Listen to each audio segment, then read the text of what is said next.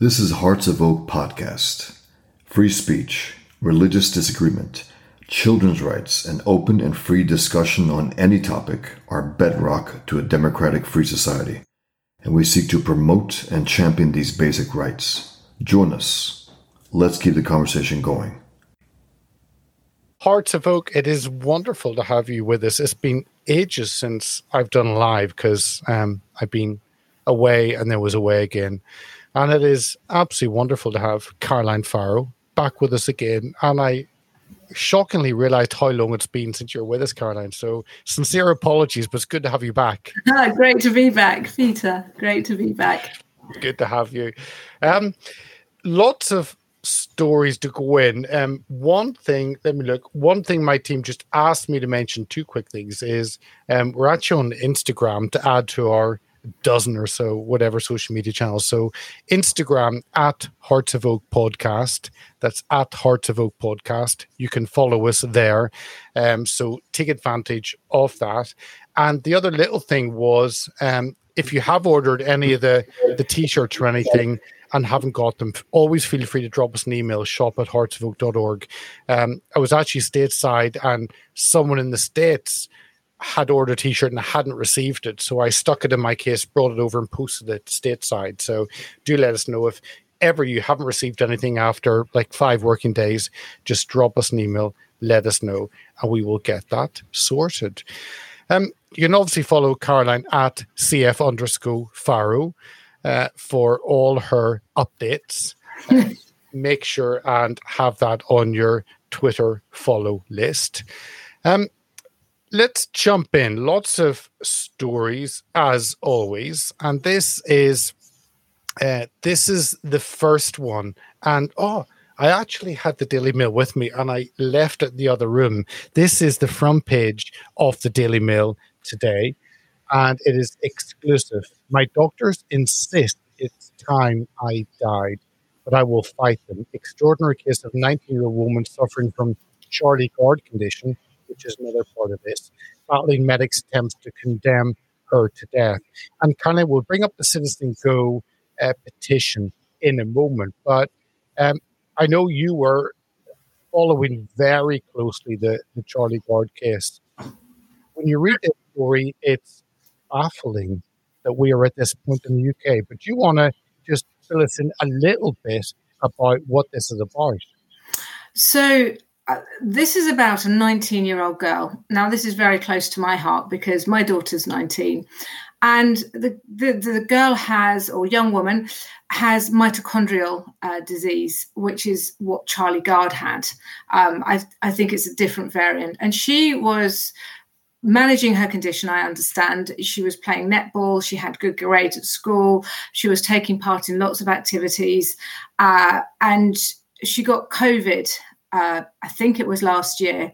And as a result of being hit hard by COVID, she deteriorated. So, and she's wound up in a position whereby she's requires intensive care to stay alive. So she's on, and I think specifically dialysis. But she has been declared sane by 2 psychologists she shouldn't be in that position, but she's been assessed by 2 psychologists who say she's completely, her brain function and her critical thinking is not impaired at all. Sadly, it's her body that has been hit really hard. This mitochondrial disease and the double knock-on of COVID has accelerated it. No, I can see someone saying, was it COVID or the jab? No, this is actually a genetic disorder she'd had, and whatever virus she got has just, really impacted her. And, we do know that people with suppressed immune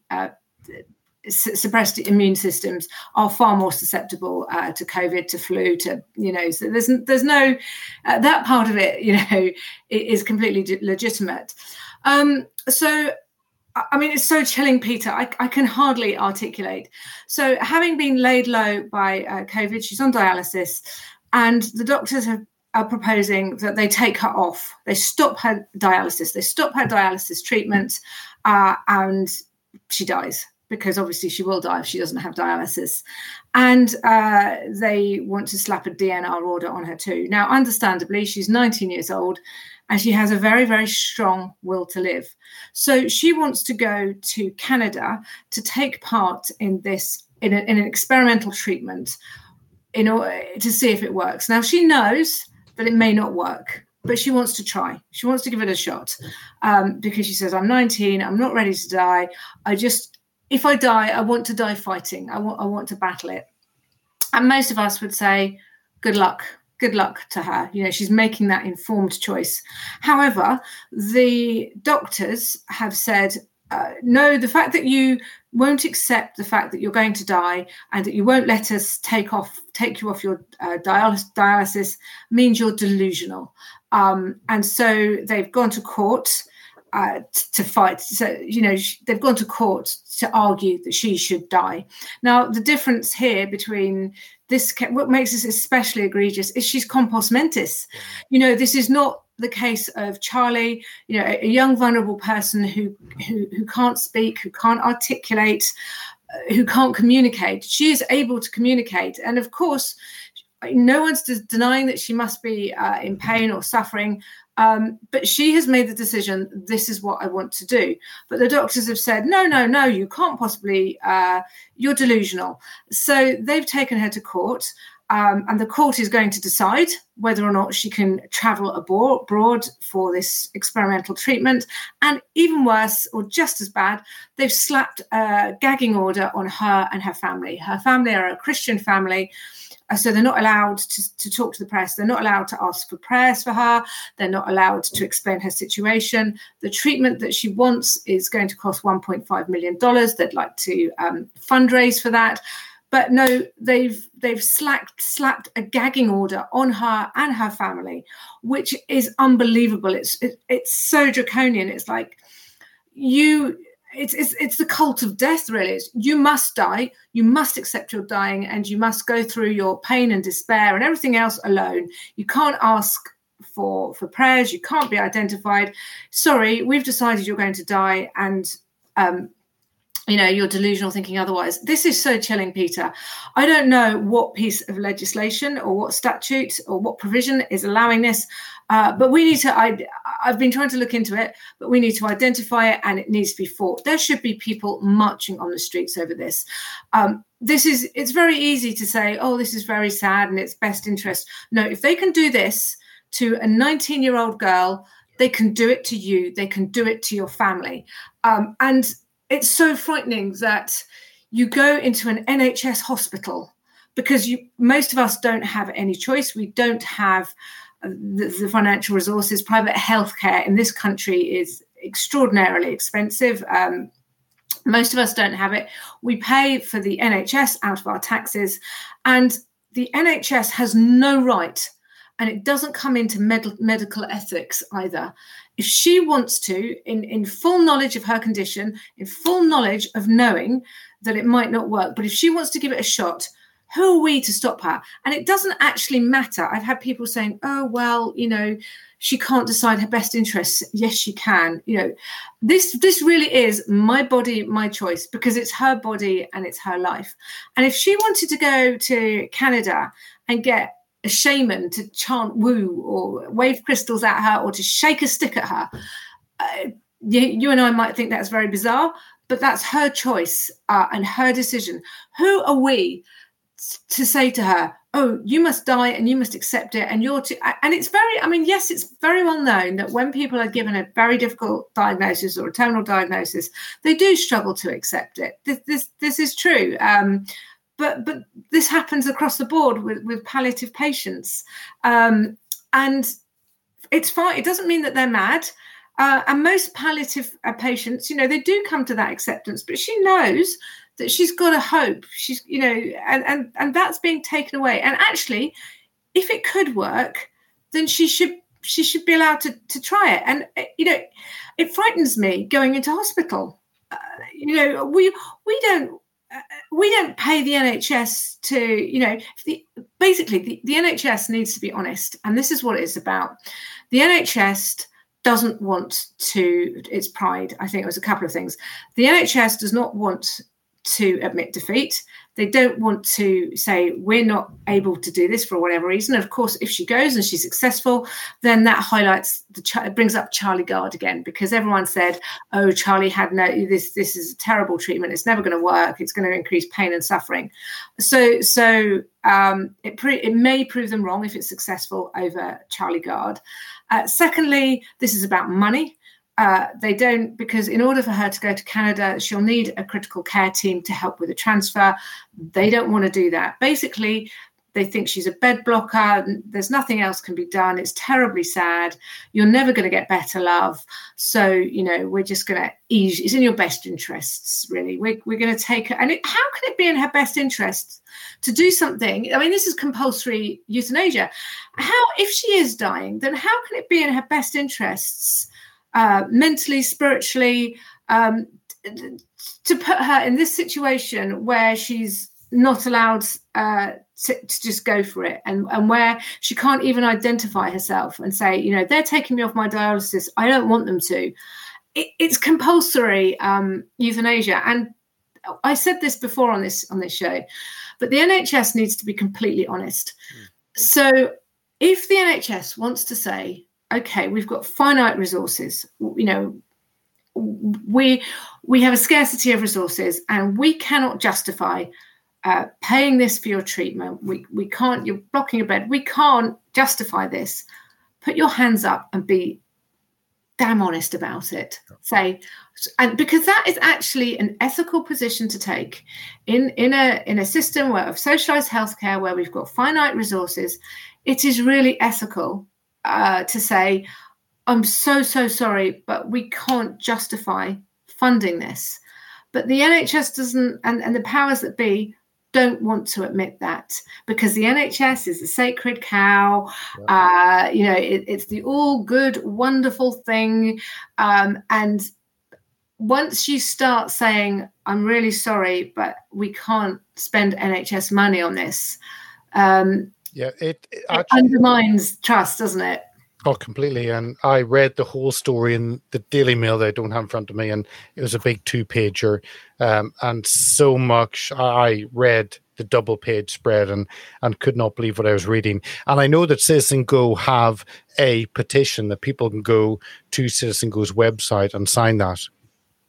Yes, please do. And we've got 21,000 signatures. At the moment, she's in a race against time. Everybody should be going on there and signing. This is not something we can be apathetic about. This is, compulsory euthanasia. In fact, euthanasia is supposed to have an element of, it's not supposed to be coercive, but this is basically voluntary euthanasia. Not voluntary. It's compulsory euthanasia being imposed on someone. It's not medical ethics. When we go into hospital, we go into hospital because we hope they'll treat us and help us to get better. They ought to have no say on what we choose to do. It's like the Aisha King case. They threw the parents into jail, and now proton beam therapy, which is what Aisha went to get, has been introduced into the UK. And in fact, every single unit ought to have that family's name on, but the family went abroad. They got chucked into jail. How dare they? They've got no right to do this. They've got no right to stop somebody from traveling. And it's so chilling that a judge has said, because she doesn't agree with the doctors, we have to decide. No, I don't quite understand what legislation that comes under, but it frightens me. We need the MPs as yet are not speaking out about this. We need MPs. We need to elect MPs just to deal with this issue, because I hope that actually with the story in the news over the weekend today, and I'm sure it'll continue tomorrow, you would expect them to pick up on it. But let's. Sorry, one final thing on this. Yep. And of course, why they're gagging her. Because as soon as, if they manage, I know that there's some legal moves afoot to try and get the transparency order lifted, or the gagging order lifted, because they know as soon as a face is put to that name, as soon as there's a human being behind it, it's game over. Yeah, no, it changes. I agree. And they're doing all they can do to keep that anonymous, 100%. But just for the viewers and listeners, make sure and go to Citizen Go website and you can fill that petition along with many others and play your part in pressurizing, hopefully, our MPs here in the UK to actually do something about it. We'll leave that aside. We'll move on to something completely different, and that is Graham Lineman. And this is his story. Is that going to come? Yeah, that he was stopped from speaking at the Tory party conference. The Tory party, formerly was the Conservative Party. And this was, We Are Fair Cop put this up because he stands up for women. Now, let me just play a little bit of the clip of Graham speaking. Let me just bring this up and play this. I'll just play a minute of him speaking about this. Oh God, my hair! Oh no! Oh, I thought I missed that. While all this was happening, and I was getting a lot of very, very nice messages from people on Twitter about how well it was going. Something was happening in the background. Yeah, no, it is. Hi, Aleem. It is congratulations. It's been a funny week, but yeah, it seems to be interesting things seem to be happening. I mean, you can never call it because, if fucking they ignored Martina, they ignored J.K. Rowling, it's much easier to ignore me. But anyway, things do seem to be going quite well. So it's really nice. But anyway, a kind of a funny thing happened, which was, so a few weeks ago, I was asked to go to a freedom of speech event at the Conservative Party conference. And I said yes immediately because I'll talk about free speech anywhere. And I don't think the Conservatives are evil monsters the way I used to, because I obviously realized that the left were lying about many, many things. And as I always say to people, Conservatives never called me no bigot. But anyway, I was definitely going to do it. And I applied for accreditation, which is apparently usually a mere formality. Well, they refused it. I got turned down. So, so I've become the only person to be banned from both the Edinburgh Fringe and the Conservative Party conference. So it's been. We'll start because he goes into it. The obviously Graham Lineman of Father Ted fame, of IT Crowd fame, of now standing up for women's rights to be women. Graham Lineman, he's someone who, from the comedy side, you wouldn't think there's much pushback. He's not a political hard nut. He's just someone who's been in media. And yet he has faced an onslaught, which is unbelievable to most people. But Caroline, getting banned from the Conservative Party conference because you believe that women deserve women's spaces, it's gone mad. Yeah, well, the story's a little bit, I have to be a little careful how I describe things, but the story's a little bit more complex than that. So basically, in order to be accredited, Graham had to go through a police check. Now, this went via Greater Manchester Police.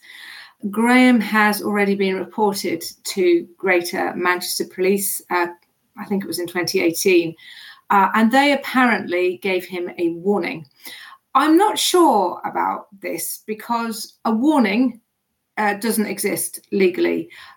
You can't get a harassment warning. Years ago, you used to be able to get a harassment warning notice, which was you've been reported for doing whatever, and if you do it again, you're nicked, chum. And they've stopped doing this. The police have rightly stopped issuing these things because they realised they were actually being used as tools of harassment and themselves. So Graham doesn't have a criminal record. But apparently he's been reported and he's known. to Greater Manchester Police, and it was Greater Manchester Police who said to who flagged this up, and he got refused accreditation. So the Tory party chairman, Greg Hands, stepped in, and now Graham is allowed to speak. And it's probably because everyone knows who Graham is, that and there's been so many headlines around him that this has happened. Now, Greater Manchester Police have been captured by Stonewall. Yeah. So this is not the only time they have behaved completely egregiously when it comes to trans issues.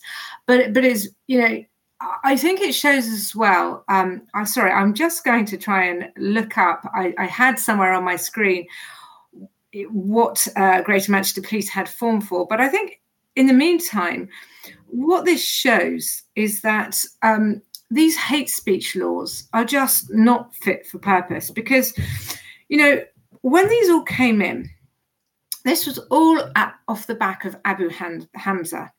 And people were very worried about Islamic radicalization and what was being said.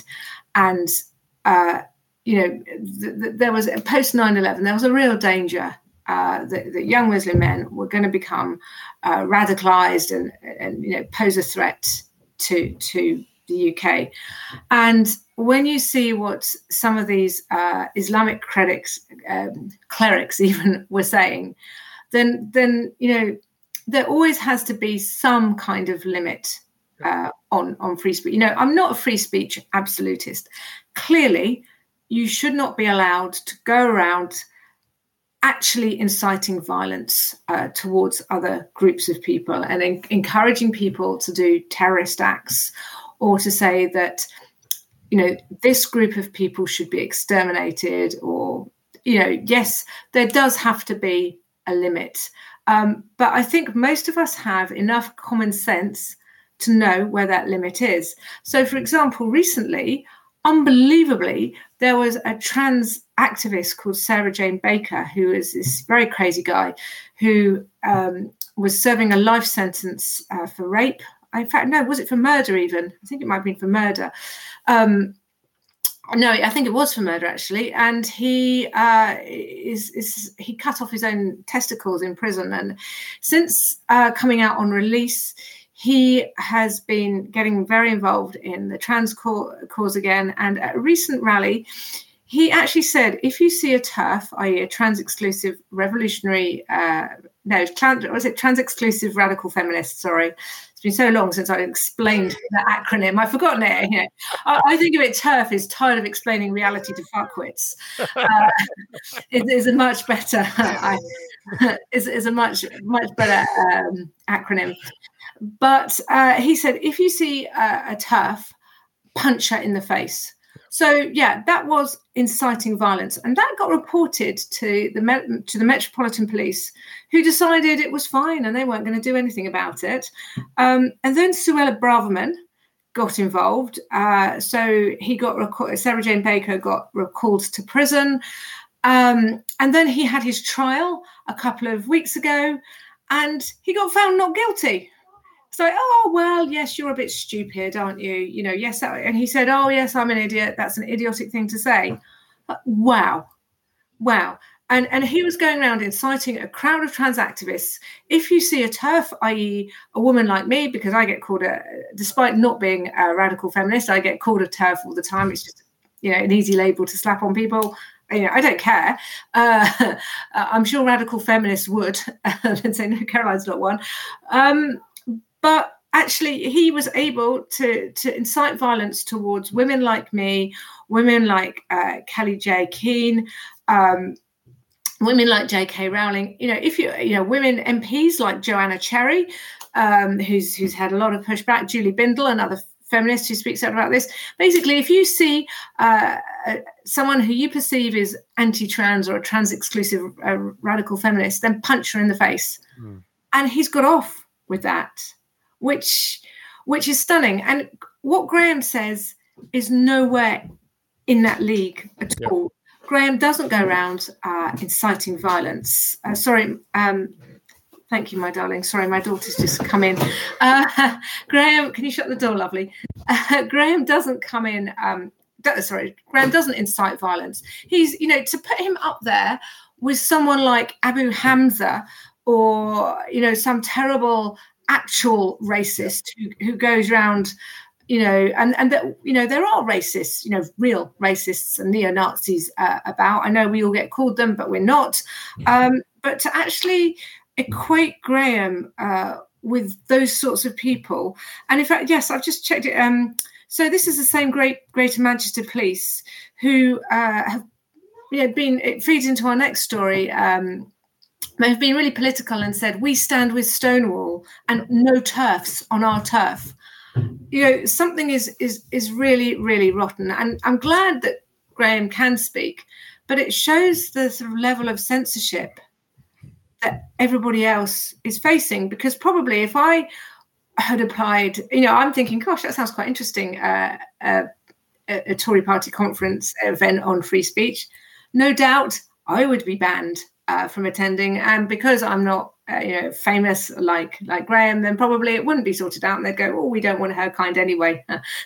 Not that, but do you know what I mean? It just shows not ordinary, lesser known people are being caught up in this. So I'm glad it got sorted, but it's disgraceful, particularly as Graham doesn't have a criminal record.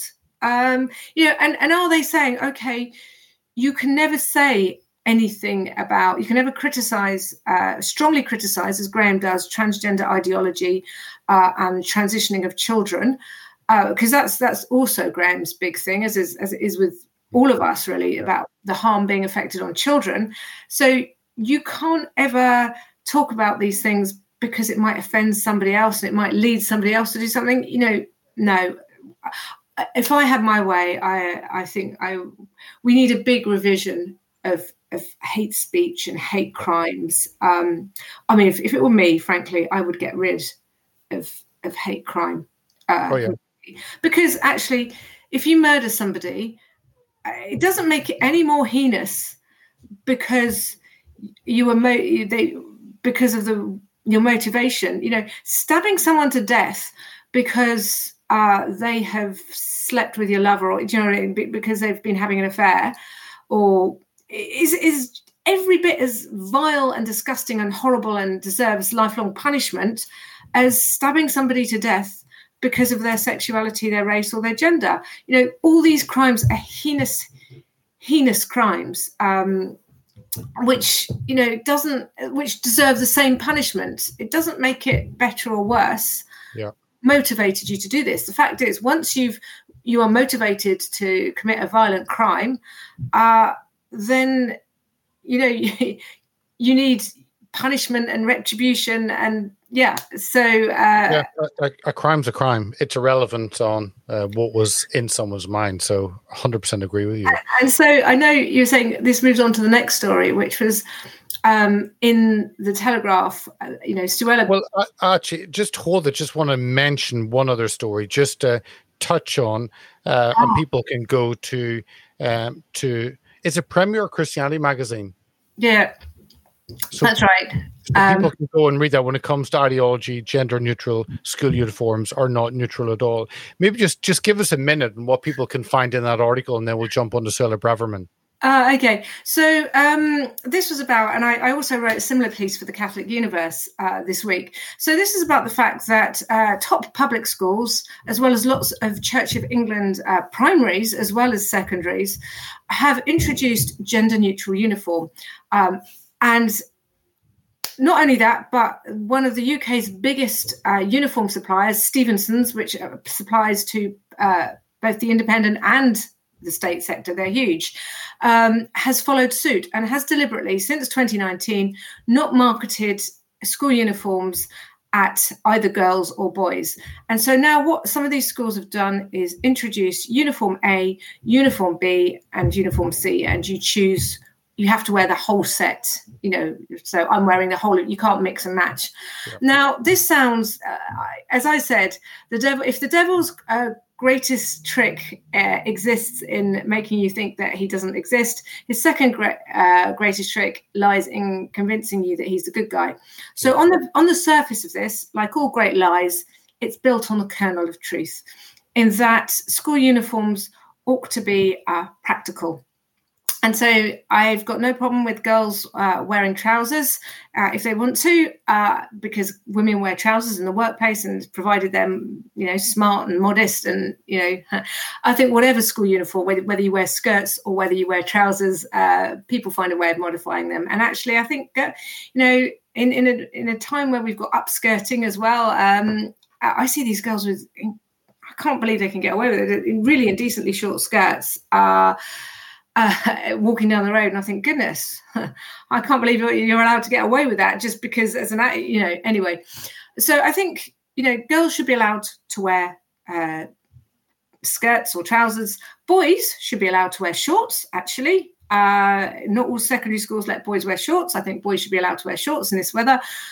One of my kids' schools this week, the headmaster was stood there in a very smart pair of knee-length shorts and a short-sleeve shirt. Looked very smart, looked very good, because it was like 32 degrees and he didn't want to be running around in a suit. Fair game to him.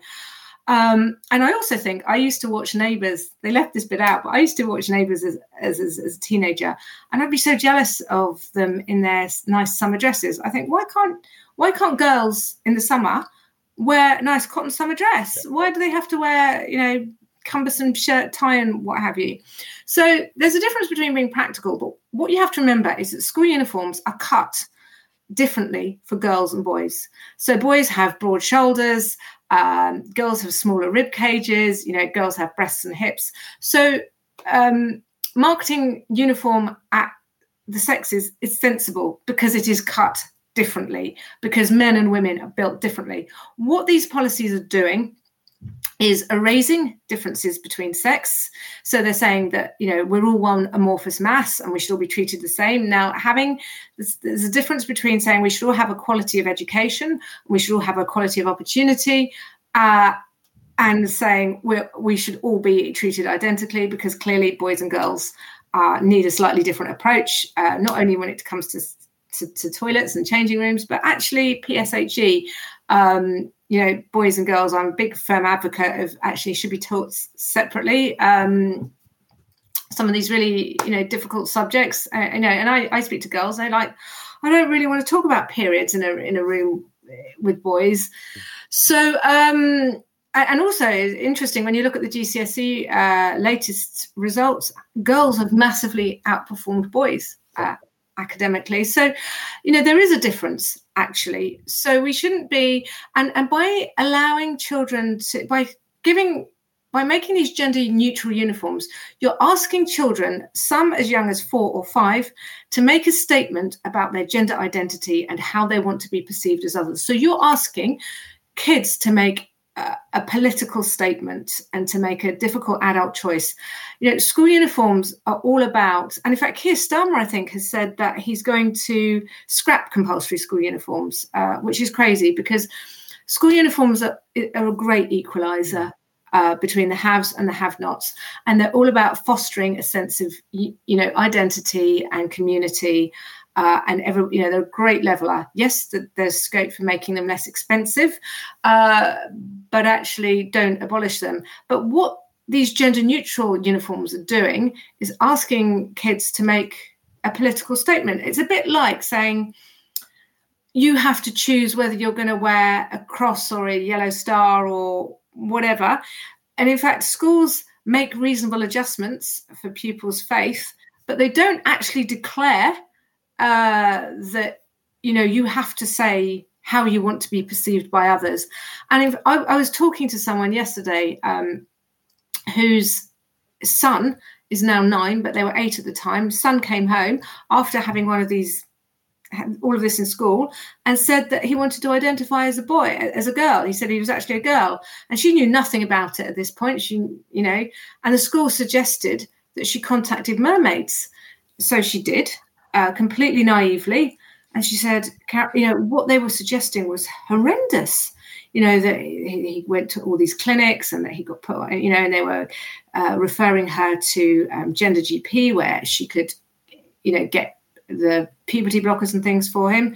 And she said it just did my head in. And she had an awful lot of other stuff going on in her life, and then did some reading and came across me, what women like me are saying. And she said, "Oh, did you know that mermaids are now being investigated by the Charity Commission?" And I said, yeah, that's really. And she said, "I'm just so glad, because now he said, oh, I want to be a boy, actually, and she had been completely liberal. When he came home and said he wanted to be a girl, she was like, well, okay, let's." She wasn't actually opposed to it, but being exposed to actually what they wanted to do made her rethink. But you think, gosh, how many other kids have potentially... Yeah. Well, it's I think everyone who's ever worked in mermaid should be locked away for life for sexually abusing children, which leads us on to the Suella Braverman that, and I will take this with a pinch of salt. I don't know where you want to go in this, Caroline, but Suella Braverman, who is now the new champion of the right, just like Priti Patel was last year. Everyone has their year.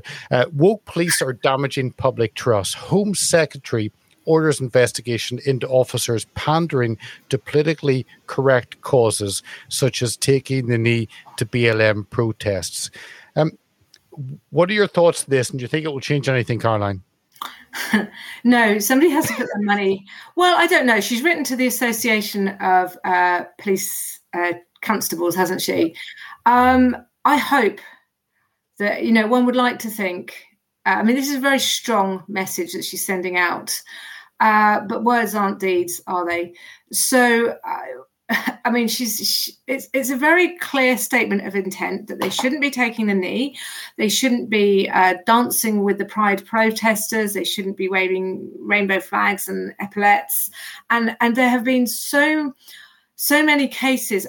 You said you were away over the summer, Peter. My goodness, there was a spate of egregious and outrageous cases come to light of terrible police behaviour. And I think we've got to the point now where we need more than words. We actually need a major reform of the police. Whether I'm not, I ought to be, but I'm not politically savvy enough to sit here and tell you exactly what that should look like. But I suspect it needs action. It needs some legislation. It needs the police constables being forced to reform their forces, because over the summer we had a case of, first of all, I don't know if you saw about the autistic girl.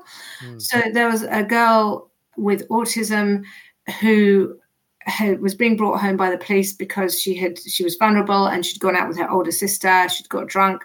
Police were bringing her home, and she said to this police officer, as she was in the confines, as she was in her house, "Oh, she looks like a lesbian, like Nana." And this, I don't even think it was a police constable. I think it was, one of these community officers, took great offence and said, "Right, she's getting arrested. She's getting arrested for a homophobic remark." Yeah. And in fact, I'm mum to kids with autism, and I can tell you they have no filter. No filter at all. They just say what they're thinking. To give you a very different example, very cute example, my son said to my mother-in-law a couple of weeks ago, who's very, very sprightly for her age, very fit, very active. She wouldn't know her age. He said, "Oh, Grandma, you'd better sit outside in the sun and enjoy it while you're still alive." He said, I've been thinking, he said, "You're 80 and you've probably not got much longer to live, have you? So you ought to sit and rest your way." And he meant no harm. She thought it was hilarious. But they just say whatever they're thinking just comes out. So she wasn't being homophobic. Her grandmother is a lesbian in a relationship with another woman. She was like, "Oh, she looks like a lesbian, like my Nana." And she said, and it doesn't even matter if she was being homophobic, frankly, because the police have heard a lot worse, so they should have thicker skin. Secondly, saying so-and-so looks like a lesbian isn't homophobic at all. And so what? So what if she looks like a lesbian? Who cares? Who cares? What's wrong with looking like a lesbian? What's wrong with being a lesbian? Why take great offence at that? But it was also in her own home. So actually, what you say in your own home is not a public order offence. But this woman said, no. This is terrible. And she was like, she's getting arrested. She's getting arrested. And this girl, it was so distressing to watch. She went off to her private place under the stairs, which is obviously her safe space, and she was harming herself, hitting and hurting herself. And this woman calls for 7 police officers for backup. And the poor vulnerable 16-year-old gets dragged into custody and interrogated for 20 hours. And because of the outcry, now this is being looked into, but it should never have happened. Then there was another case of somebody who, a septuagenarian who took a picture of a sticker, found a TERF sticker, obviously amused her. And she took a picture of it. She probably wanted to put it on Facebook and say, oh, look what I found. It's not illegal. A month later, she had 2 police knock at her door. And she was terrified. She thought, oh, my goodness, has somebody died? Because that's what you think when the police has come to your door. And they came in her house and interrogated her for half an hour about why she'd taken a picture. And apparently they'd got hold of her address because her local Pride movement recognised her because she'd made some comment on Facebook. And so basically they came to her house to lecture her about her thinking. And then, of course, you've got these other cases. Isabel Vaughan Spruce was asked what she was thinking when she was, arrested for just standing there. She had no protest. She had no signage. She was just standing there praying in her head. And Suella Braverman has said, silent prayer, is not in and of itself an offence. So she's made the right noises, but I think she has to walk the walk and make sure that women are not getting arrested for taking photographs of stickers or for saying the wrong thing on Twitter or whatever it might be. I over the last few days, there was an incident which I won't talk about because it's a live investigation, but there was an incident on Twitter where a woman was arrested, and it was very difficult to know what on earth was going on here. My own experience of my local police force, which again, because of my legal situation, I can't talk about. But what I will tell you is my situation in my local police force means that now whenever I see somebody being arrested, I assume the police have got it wrong, have made a pig's ear of it, and I just assume they're being ignorant, malevolent and spiteful. And I'm from a family whereby we were brought up to, we automatically trusted the police. They're on our side, they're our friends, they're there to help us. My daughter said to me, oh, Mummy, if the police ever come and arrest you again, I'm going to give them a piece of my mind. And I said, no, darling, you mustn't. You must stay out of it. You really must stay out of it. This is, and she was like, no, but I will, because this is so terrible. They're just being so stupid and so horrible.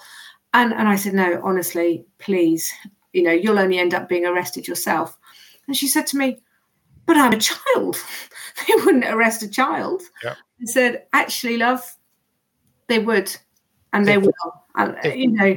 If they will arrest people for swearing, then they will do anything to anyone. And I think your views, Caroline, are probably the same as all of our viewers over the last couple of years. But let's go on to, there's one, I just want to show a little funny. This was Stonewall Lesbian Nan. This is one of the ones that went right after that story, which you basically have to smile and laugh at because it's so utterly bonkers. But let me bring up the one on, which is a story that we see quite a bit. And this is a story from CARE that I don't think we've actually had on before, who are a Christian lobby group based in the UK. And it was just their headline that caught my eye on this story. Pedophile changes gender and avoids prison. I mean, most of the stories were about the pedophile changing gender and arguing their case. That 6-word headline, that would have been not in any newspaper. It wouldn't have been online. a couple of years back, and now this is they changed. It all seems too easy, doesn't it, Caroline? You can just pick your gender to fit whatever you need in life. And I think to be fair, to be balanced, it looks as if this guy, one of the reasons that he escaped, he should have had an immediate 12-month sentence.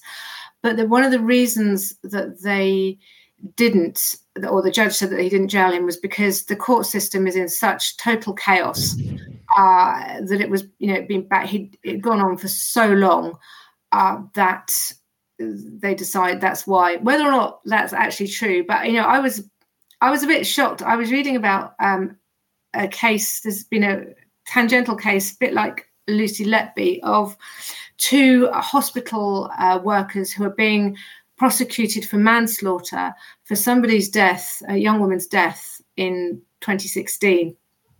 And it has taken the police investigation has taken 5 years.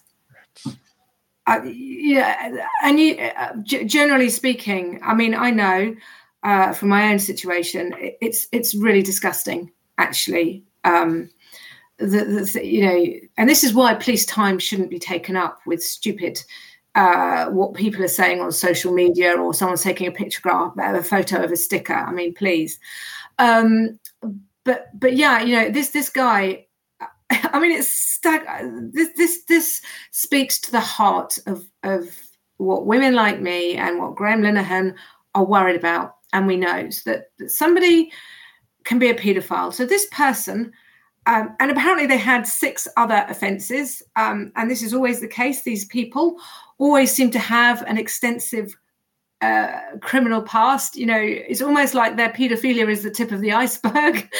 They always seem to have. They've had numerous form with the law. Like this guy that you're talking about has had numerous. I think he said he had 6 other offences. He was so banged to rights that when he was arrested, he wrestled with them to stop them from taking his phone. It was 2 phones. Now, by contrast, I had my stuff taken. I didn't fight once. Right, fine. Good luck with what you're going to find. I had no worries about what they were going to find. So I have worries about. Anyway, I won't go there. but I had no worries about what they were going to find, because I know there was nothing to hide, actually. And there isn't anything to hide. I didn't try and hide phones from them or whatever. It's like, fine, but I also think when you've got a malevolent police force and an ignorant police force who've decided already that you are guilty and that you're a terrible bigot, whatever, then they will read whatever they want to into what they find. So they'll say, oh, you've been looking at a far-right website. Well, no, I've been looking at Christian Concern or whatever. Do you know what I mean? So that they'll read whatever they want. When someone's out to get you, they'll find a way.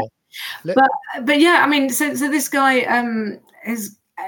He now identifies as a woman, and he's wearing pink clothes because all women wear.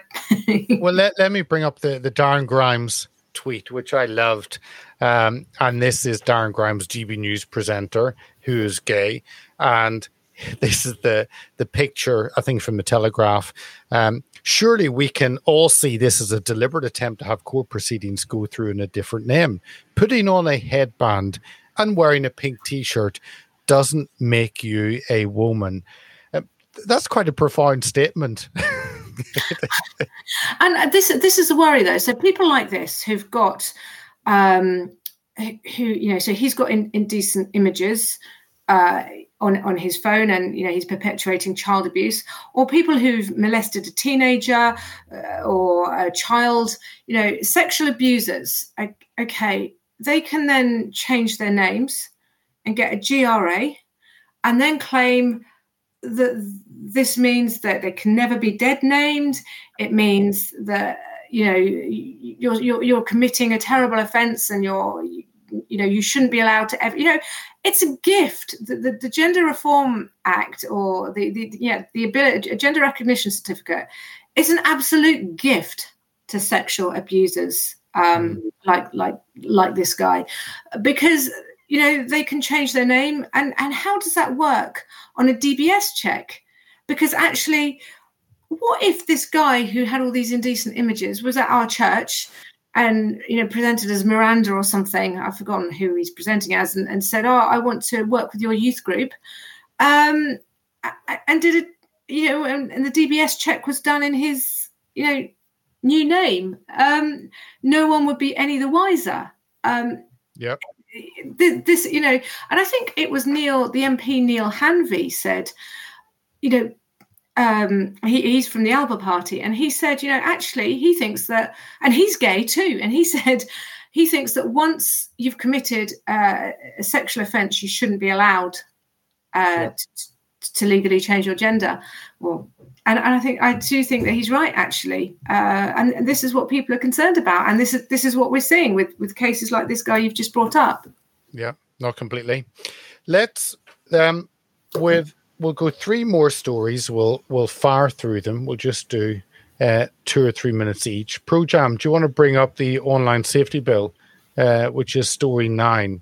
Let's see if he brings it up. And this is, again, huge subject, but we'll just mention it. My interest in this was simply that the Evening Standard were asking this question: why the online safety bill remains a huge threat to London life. Legislation passing through Parliament, probably will be a law next month in October, poses big threats to the apps and websites Londoners use every day. And this is just talking about ease of use of websites. I know Wikipedia have said they may have to pull out. Signal said they may have to pull out. I know Microsoft have now expressed huge concerns. But I mean, Caroline, this is possibly the biggest restriction on the internet since the internet. Yeah. And again, as they always do, they say they use something really terrible to hook us in and tell us why it's necessary. So they say, well, okay, we need to be able to spy on people's messages so that we can scan them for child abuse images.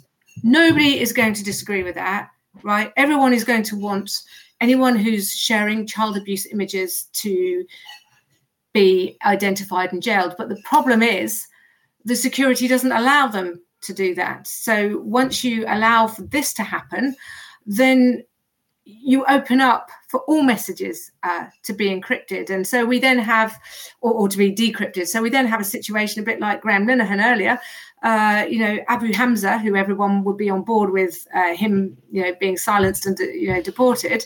That then gets translated down the line to people like Graham, normal people. So yes, this and the whole idea as well of what causes offence. This is a problem, and this is why I know we haven't got onto this, but Europe's trying to introduce these online hate speech laws because they're very ill-defined.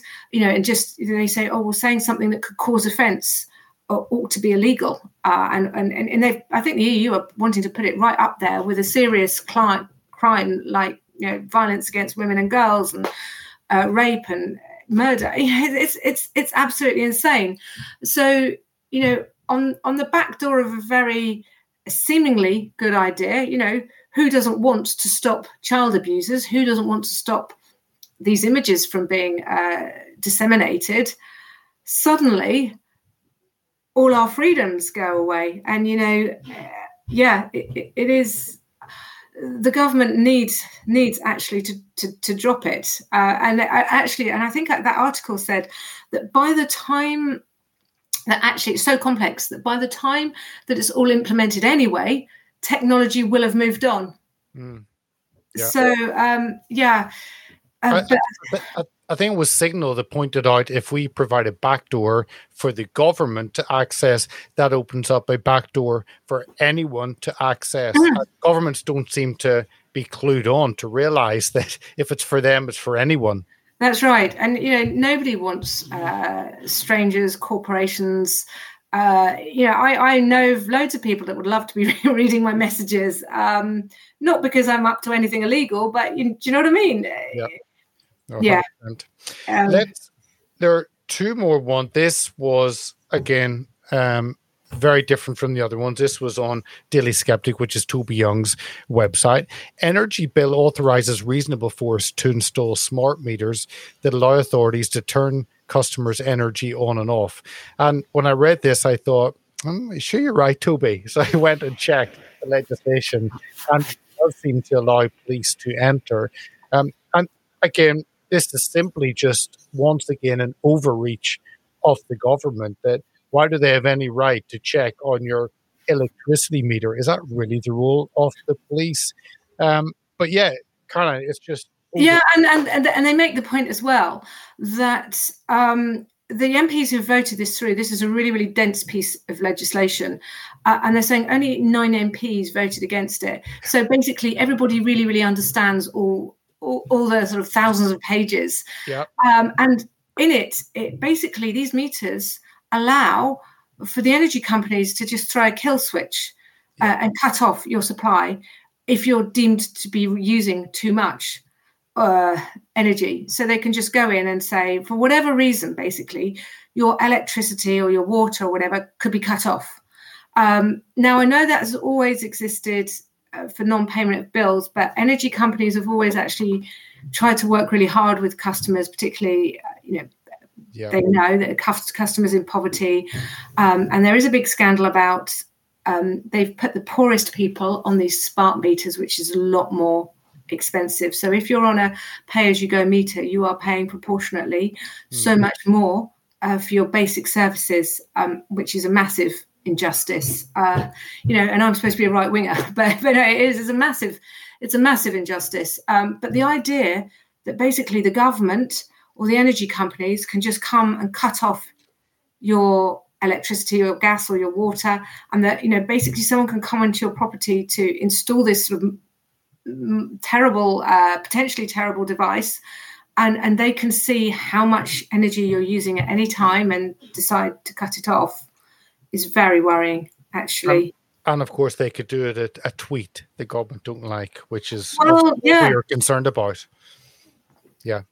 Let me touch on the last story, which is something that's intrigued me, and I'm intrigued at the British fight back. And not that we would condone anything which goes against our wonderful government and police, which always have our best interests at heart. Rishi Sunak does lie awake and think about all of us, how to make our lives better. But this side, ULEZ, and it was BBC. So I know it's been under the radar and it's got bigger and bigger. When it hits the BBC, the establishment are worried about it. And this is ULEZ, which is the ultra low emission zone, which is the restriction on older vehicles driving into originally central London and now out to the M25. 510 camera related crimes in 5 months, says Met Police. It looks like it's around a quarter of the cameras have been damaged, either with silly string or having their cables cut. But yeah, Carla, it was just this fight back of the public, a frustration at, once again, overreach. This reminds me very much of the poll tax.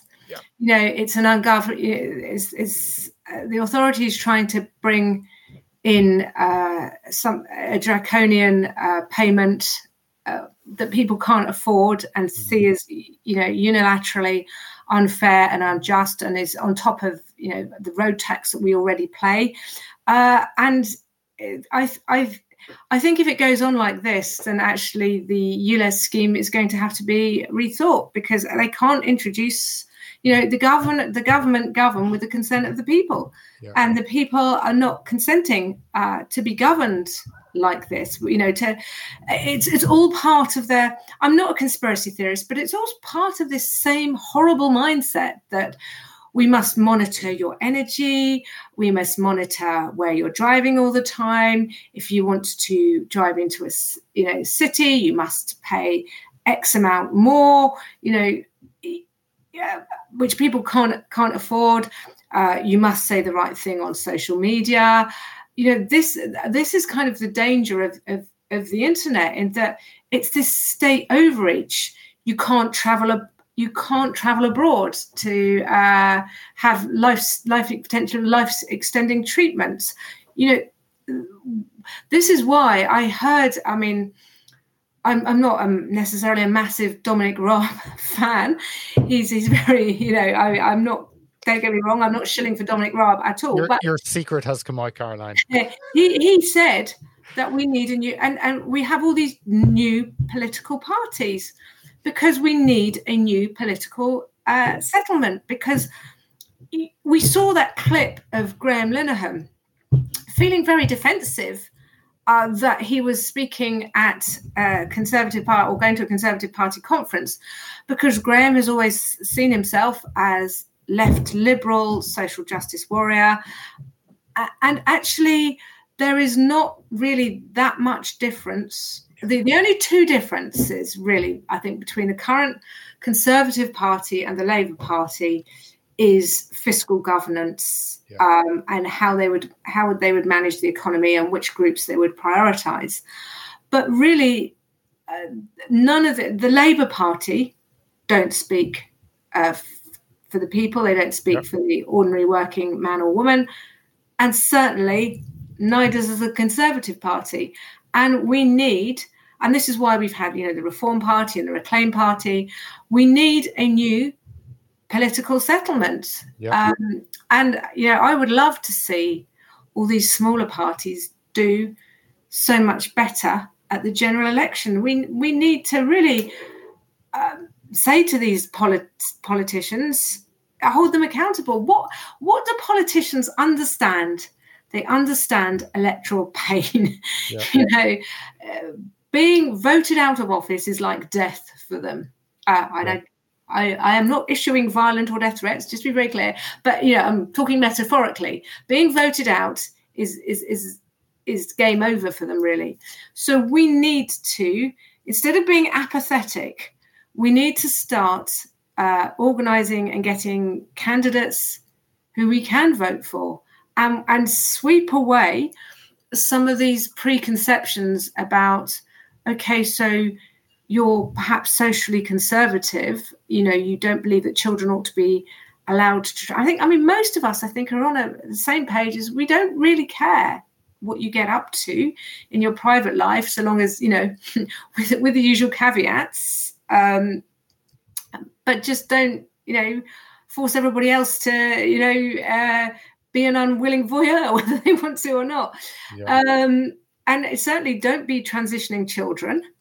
Don't be transitioning children. Don't be sexualizing children. Don't be teaching children about pornography and anal sex and BDSM and stuff in the classroom. So, and this does not make you Mary Whitehouse. This does not make you hard right. This does not make you fascist. This just makes you a sensible, to use a cliche, right-thinking person. But we need a much. We need. But we need a new political settlement, Peter, because none of these people speak for us. We do, and I'm intrigued to watch. Let's see if what Suella Braverman was talking about. Let's see if that comes out at the Tory Party conference. We will wait and see whenever that happens early next month. Caroline, as always, thank you so much for joining us today. It's always good to have you on. Thank you. Pleasure. Nice to be back. And thank you to all. I see there are 2,000 of you watching the moment on Getter. If you've been watching on Rumble or CloutHub or Twitter or DLive or YouTube, or if you're listening on the go after on Podbean or the podcasting apps, it is absolutely wonderful to have you with us. And I hope you survive the beautiful global warming that's happening this weekend. It told you to finish on Monday. It was when there was one article that said that heat stroke, actually, was warning Brits about heat stroke. And this was at a 30-degree centigrade, which for those in the US is 85-degree Fahrenheit. It's warm, but probably not what you're going to collapse off and nearly die. So well done for those of you who have made it through this summer, which is what we call it. On that, I'll let you all go. Enjoy the rest of your weekend, however you're watching, wherever you're watching. Thank you for being with us, and we'll be back with you on Monday for an interview with Richard Poe, looking at a very left field subject, looking at whether the Brits are destabilizing Africa. Completely different. Join us on Monday evening for that. So thank you so much for watching, and good night to you all. If you like what we do, sign up to our mailing list, donate, share, and subscribe to our many platforms at heartsofoak.org. Thank you for listening.